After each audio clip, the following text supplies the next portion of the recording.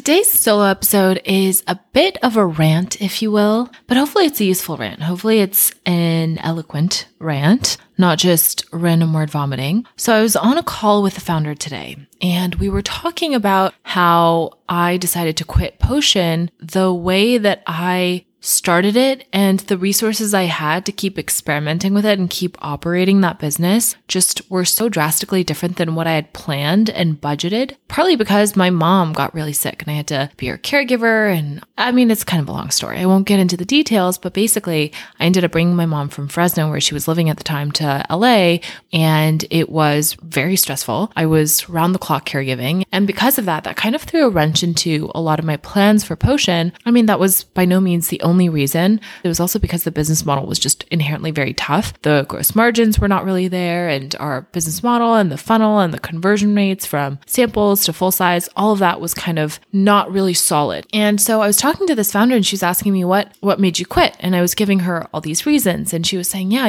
one thing we don't talk about enough when we talk about entrepreneurship is we don't talk about people's different life circumstances enough. I really agree with that. So that's kind of what I wanted to talk about today, is just how different everybody's situation is, what we're talking about when we talk about bootstrapping. And the crux of my rant here is this. So many people tell this story of bootstrapping or starting from nothing, but we don't actually see what's happening behind the scenes. And so it sounds like a lot of these stories are similar, but the reality might be founders who say they're bootstrapping might actually be coming from a position of far greater privilege than they're letting on. By no means is this always the case. I know a lot of founders who genuinely started with very little and were able to do so much with it. It does usually take longer. But other founders like to say that they bootstrap, especially because I think people love a victorious female founder bootstrapped story. But then you actually hear about the real story and you realize, oh, wait, they had a lot of help. They had a co-founder who put in a lot of money. They had, a spouse or parents or whoever. There's just a lot more going on behind the scenes than we actually realize.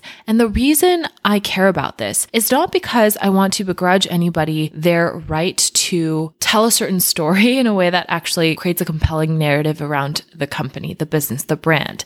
I understand that that's just part of it, right? The media loves a certain kind of narrative because people love a certain kind of narrative. And so, of course, founders are going to cater to that. The problem I have with this is it so pains me to think about the small business owners or the truly, genuinely bootstrapped founders out there who are looking at these headlines, looking at these trajectories, hearing these interviews and thinking, wait, they bootstrapped and they have gotten this far with that little. How come I'm not there yet? How come I'm behind? What am I doing wrong? That's where it gets me. And that's when I want to say, you guys don't really know the full stories. Like, I hear a lot of these stories, right? Because I meet a lot of founders and I kind of know a little bit more than what's always presented officially and PR campaigns. And the reality might be a lot more nuanced than we think. It's sort of like, this is an exaggerated version, but Kylie Jenner wanting to position herself as this self-made billionaire, right? Bootstrapping Kylie Cosmetics and building it to such a high valuation and selling it so successfully and being on the cover of Forbes. All of that speaks to, I think, this fetishization that we have of entrepreneurship,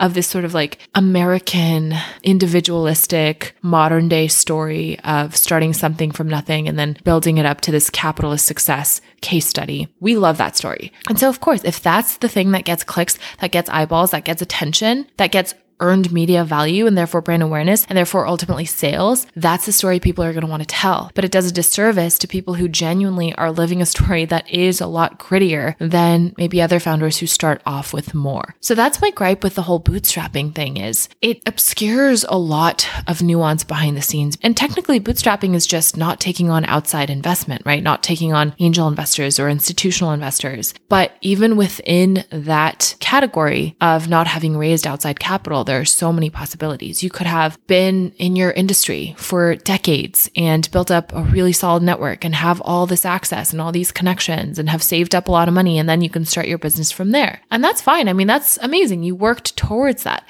But at the same time, people hear the story of how that founder might have started with 20K, 50K, And they might think, first of all, how did you get that? And second of all, how did you get so far with that amount? But this narrative is simplified and it obscures a lot of the complexities. Another possible scenario is founders who have maybe a wealthy family. Your parents or your spouse might be of means. And of course, they're going to help you with your business, or you don't have to worry about paying the bills. That's also a reality, right? Like if you have somebody who's helping you keep a roof over your head and pay the bills, or maybe even hire help for childcare, right? If you're a parent, that also is a really meaningful part of the story that doesn't always fit into the soundbite or the headline about that business and its origin story. So there are all these potential nuances, and we just don't have the attention span or the desire to listen to a lot of these nuances. And then we end up with these very binary stories of, oh, this company raised $100 million, therefore they are a success, which is the wrong metric to measure success by,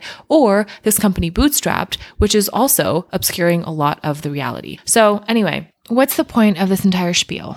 What I want to tell you is this: don't believe the headlines. Don't compare yourself to anyone else's story because you don't know what they're experiencing. You are doing great. You're on the right path. You're doing an amazing job. And it's so important to remind yourself of that, especially if you're a founder, entrepreneur, small business owner, whatever you want to call it. If you are building something from nothing, that journey is so difficult. And it's difficult whether you raise capital or whether you're bootstrapping. It's just difficult in different ways. So don't forget to give yourself credit for that. Focus on your own swim lane and just keep going one step at a time. And know that, even if you started off with less, there is always a way. I actually also don't believe in the narratives that say, oh, well, if you're not privileged, then you can't succeed. Or conversely, oh, well, of course she was successful, he was successful because they had a bunch of privilege. I actually don't think that that counts for as much as sometimes people make it out to be, because I've met a lot of people who are entrepreneurs or self-employed in some way who have had privilege and who don't come from privilege. And I can tell you that privilege can only get you so far. And then it's up to you to have the right execution, right idea, right product market fit, all the different things, right? All the business fundamentals that I talk about on my TikTok. Money and privilege can only get you so far. Yes, that's meaningful. It's non-trivial. And I care about that because I want people to know,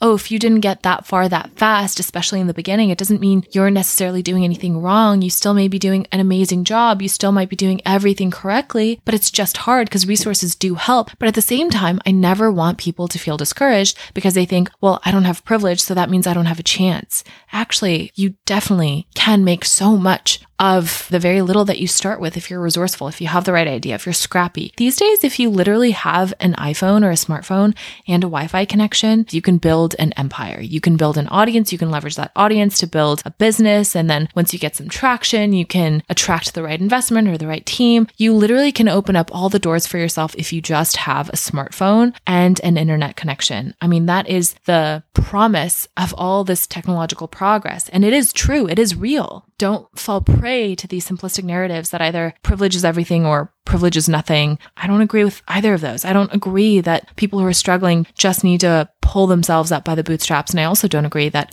privilege is everything. And, the only reason certain people are successful is because they had wealthy parents or means. That can only get you so far. Just because you have wealthy parents doesn't mean you can find product market fit. It truly does not. Because you still, at the end of the day, need to create something that people want and do a world-class job of executing on your idea. And very few people are able to do that. It's just an inherently difficult thing to do. So anyway, that's my little rant. I don't know if that helps anyone, but I just needed to get this off my chest because what I want is for us to have more nuanced, empathetic, thoughtful discourse in the world of entrepreneurship because it's so tempting and so clickbaity and so superficially rewarding to opt for the simplistic narratives. But ultimately, that doesn't serve anyone. That doesn't serve us. So with that being said, today's episode was kind of short. But if you have any thoughts on this, I would love to hear from you guys. Feel free to DM me on Instagram. I love having follow-up conversations with you guys in the DMs. So find me at @IamDolma on Instagram, same handle as my TikTok, and we can continue the chat there.